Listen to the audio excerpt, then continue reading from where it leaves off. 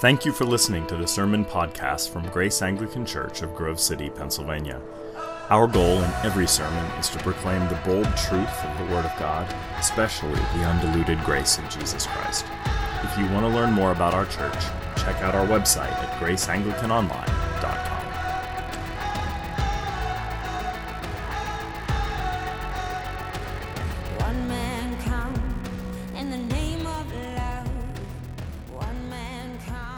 Life is filled with divisions, walls, barriers, boundaries.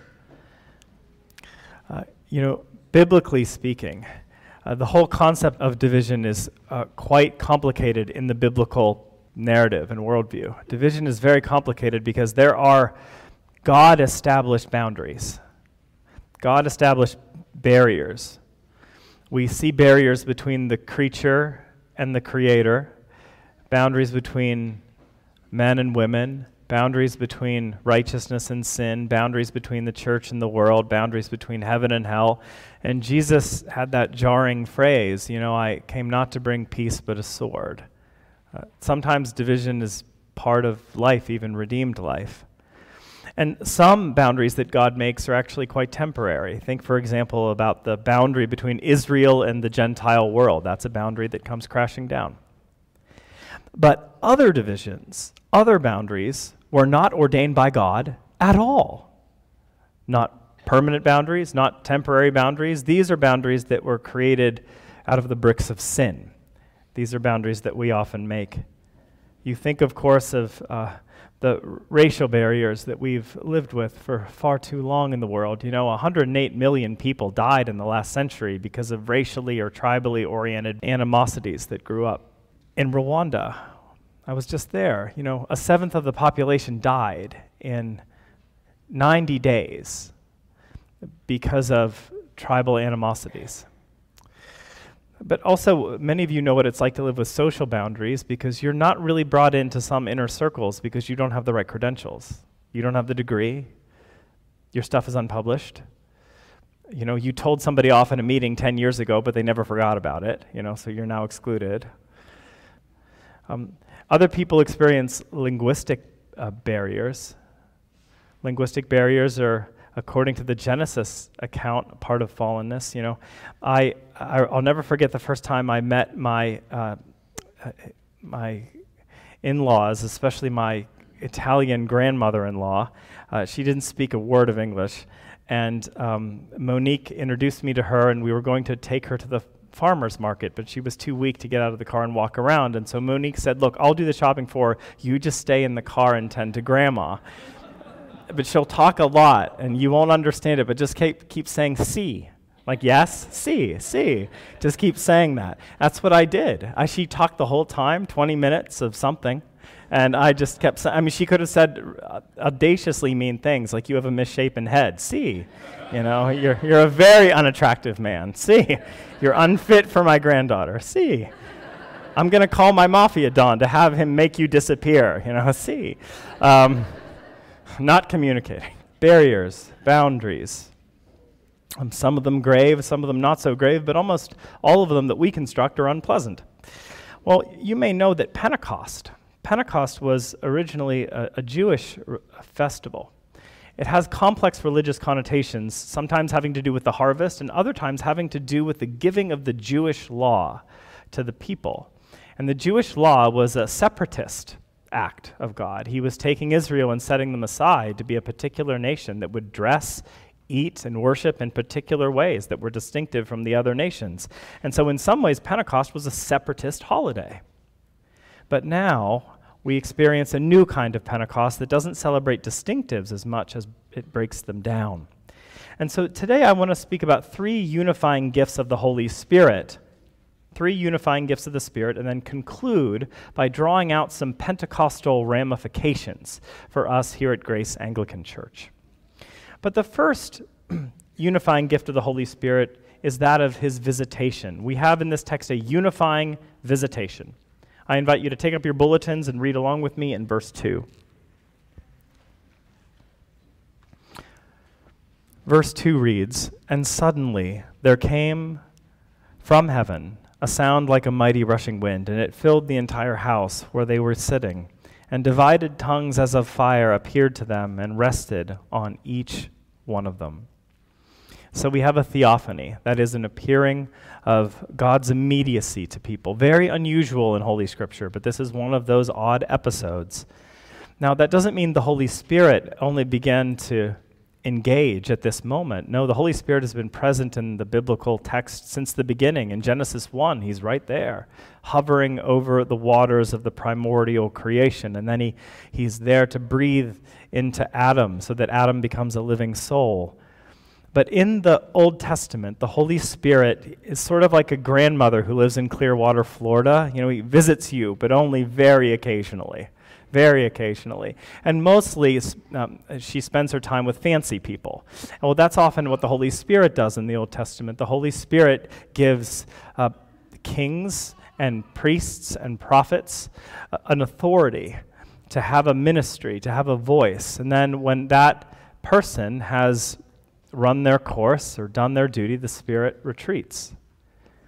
But even in the Old Testament, this kind of Spirit presence was understood to be insufficient, at least insufficient in the future. And that's why this Old Testament prophet named Joel wrote about a future time in which the Holy Spirit would not be given out in such a hesitant manner and in such a focused manner, but that the Holy Spirit would be very liberally given out, poured out upon all flesh. We read about it in the beginning of our liturgy, that sons and daughters would experience the Holy Spirit, men and women, old people and young people, that everybody would be brought into an encountering space with the Holy Spirit. And then Joel's prophecy is fulfilled in Acts chapter 2. The Holy Spirit comes down upon this Jerusalem high-rise, and everybody who was praying in this attic space experiences it. Not just experiences it on the inside, but there's all these physical manifestations of the nearness of God's Spirit in that moment. And so I just want to point out that this is quite a unifying visitation, because it's the first time the Holy Spirit has ever been poured out so comprehensively, and if I may add this, indiscriminately. Because the Holy Spirit comes to rest on everybody in that upper room, including, of course, the disciples. And I think it's really important for us to remember these men. Who were they at this point? I mean, not your ideal group. Like if you were choosing a team to begin a new business, or if you were selecting a vestry, or if you wanted to collect around yourself a group of people that have really dealt with a lot of their psychological burnout and trauma, you would not pick these human beings. I mean, this is quite a group, because you have betrayers, you have skeptics, you have cowards, you have power-hungry men, you have people that are terribly ill-prepared. Most of them ran away from Jesus in his hour of need, or they fell asleep. Many of them didn't believe, the stories of the resurrection idea initially. This is a dubious crew.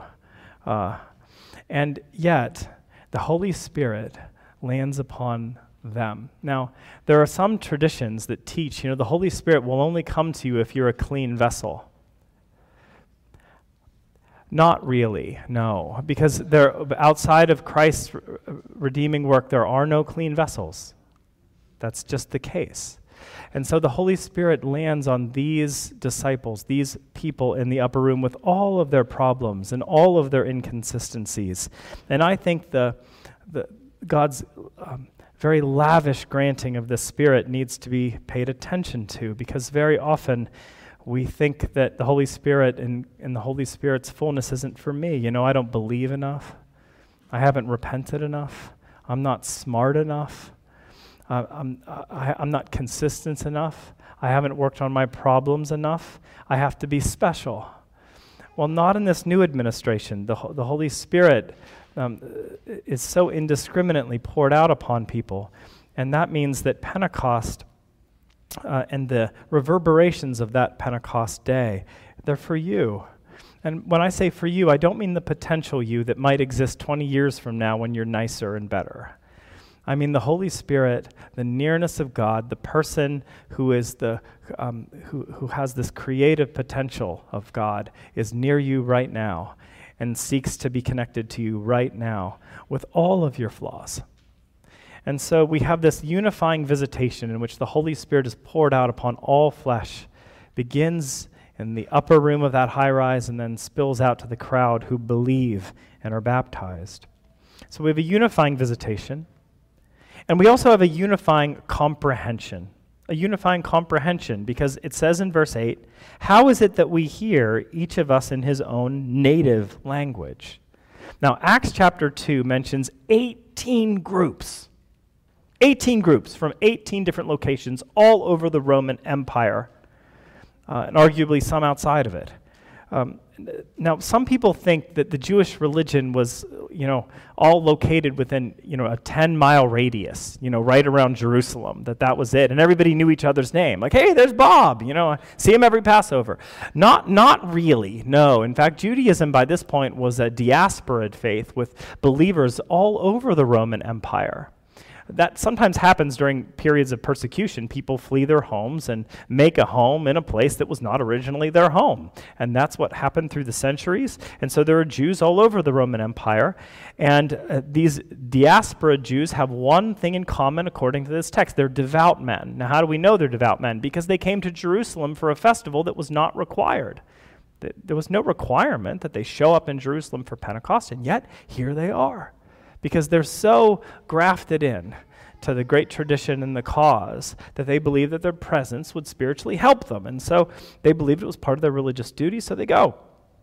Well, and that's quite something, by the way, to risk a journey in those days. They didn't have Southwest. Well, sometimes I wish we didn't have Southwest, but that's another issue for another day. Just if the planes would come on time, that's all I'm asking. But they risked a journey. Sometimes lethal journeys to arrive in the city. And what's interesting is these devotees receive a personalized linguistic miracle. I guess what makes this even more surprising as a reader of the text is because these were devout folks from all over the empire. Many of them would have known Hebrew. If the Holy Spirit wanted to reveal something, why didn't he just do it in the Old Testament biblical language? But instead, the Holy Spirit chooses deliberately to offer a message to all of these people in their own common native languages, the same message in various languages. You see, there's a miracle in both the speaking, of course, because the disciples, weren't trained in these languages, so they're given the miracle to speak, and then everybody hears. There's an auditory miracle as well. They're hearing the gospel in their own languages, their common languages, their market languages, the languages they use to sing to their children. Now, this is a big deal, but I think sometimes we lose the big deal because of our familiarity with this passage. But please remember that it is very, very common in religion to see not only language, but a particular language as more spiritual or the right interpretive language for all religious truth. You see this among our Islamic friends, right? Because the Quran is understood to be only rightly offered to humanity in the language of Arabic. In the medieval church, Latin was associated with sacredness, and so the Mass was said in Latin, and that was understood to be the only way to clearly and consistently communicate the truth of God. Well, you may know that the Anglican Reformation, they wrote this text called the 39 Articles of Religion, and in Article 24, within that faith statement said this: "It is a thing plainly repugnant to the Word of God to have public prayer in the church or to administer the sacraments in a language not understandeth of the people." Why did they have to write that? Because they understood, our framers understood the Pentecost principle, that God is giving us at Pentecost comprehension, localized comprehension. That the Christian faith is not a sacred mystery cult or just pageantry. Instead, it's supposed to clearly communicate biblical ideas and truths to you and to me. And so one of the key moments of the Reformation was to say Latin used to be an important language because it was nearly a universal trade language that everybody understood. But by the 16th century, that was no longer the case. Now people don't know that language, and they need to hear the gospel in their own words. And that really is the Pentecost principle of comprehension. The Holy Spirit creates comprehension. The Babel project failed because of language, but now because of Pentecost, language becomes a bridge rather than a barrier. The written New Testament is a witness to the linguistic miracle of Pentecost, the New Testament itself, because the New Testament, as you may know, doesn't record the direct words of Jesus of Nazareth, because the New Testament is written in Koine Greek, but Jesus spoke Aramaic. He spoke Aramaic. So the New Testament is in some ways a Pentecostal document, meaning the universally relevant Christ can be expressed through any language. Any language. He makes all languages vehicles of sacred comprehension. And so, just as I'm speaking to you in English, based off an English text that was based off a Greek text, that was based off of a Jesus who spoke Aramaic, all of that is not only fine, but needful, according to the Acts 2 model.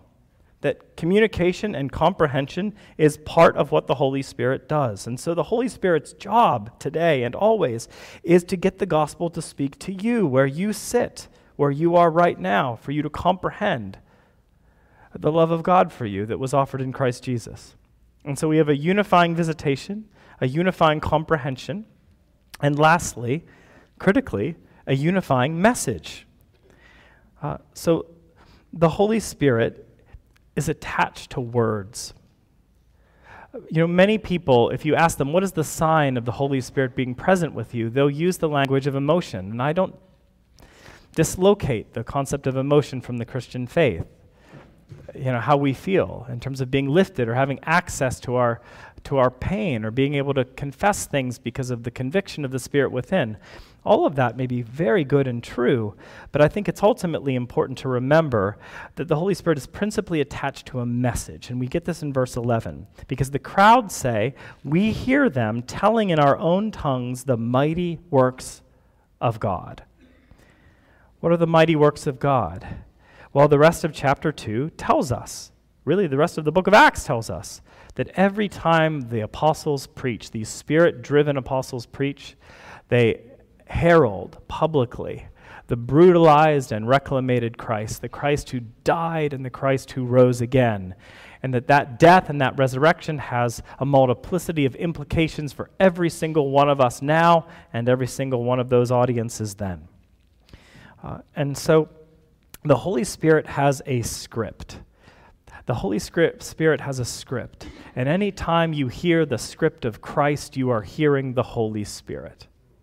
Yeah. Now, I just want to communicate the importance of this, because there is no message that could unite people in such a healthy way. And the message of Jesus creates beautiful unity because it's never about cosmetics. It's never about the externals of life. It's never Jesus unifying us on the concept of how we spend money, or how well educated we are, or what our skin tones look like, or what language we speak, or the economics we experience within our home or our nation, or how well respected we are. It's far deeper than that.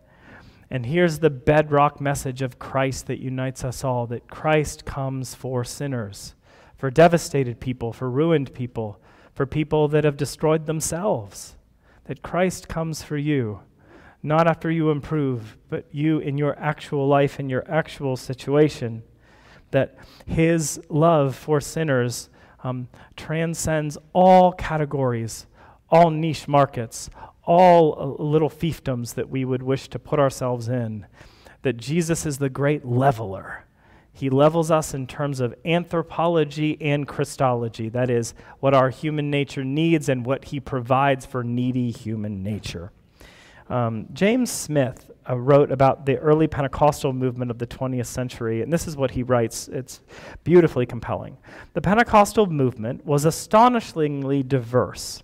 Blacks, whites, and Latinos worshiped together, males and females, rich and poor. All were conduits for the same Spirit. They were fond of saying, and this is such a great phrase, they were fond of saying that the color line was washed away in the blood of Jesus. Yeah. Well, it's a unifying message. The Spirit gives us words about a Christ, words about an effective Christ, words about a bleeding Christ, words about a risen Christ, words about a Christ who came to save you and save me. Well, this is what the Holy Spirit does. He takes the butchered body of the human race and sutures it back together. He takes the broken image and reforges it. And this begins at Pentecost, where he starts making a new humanity out of you and me and all of us.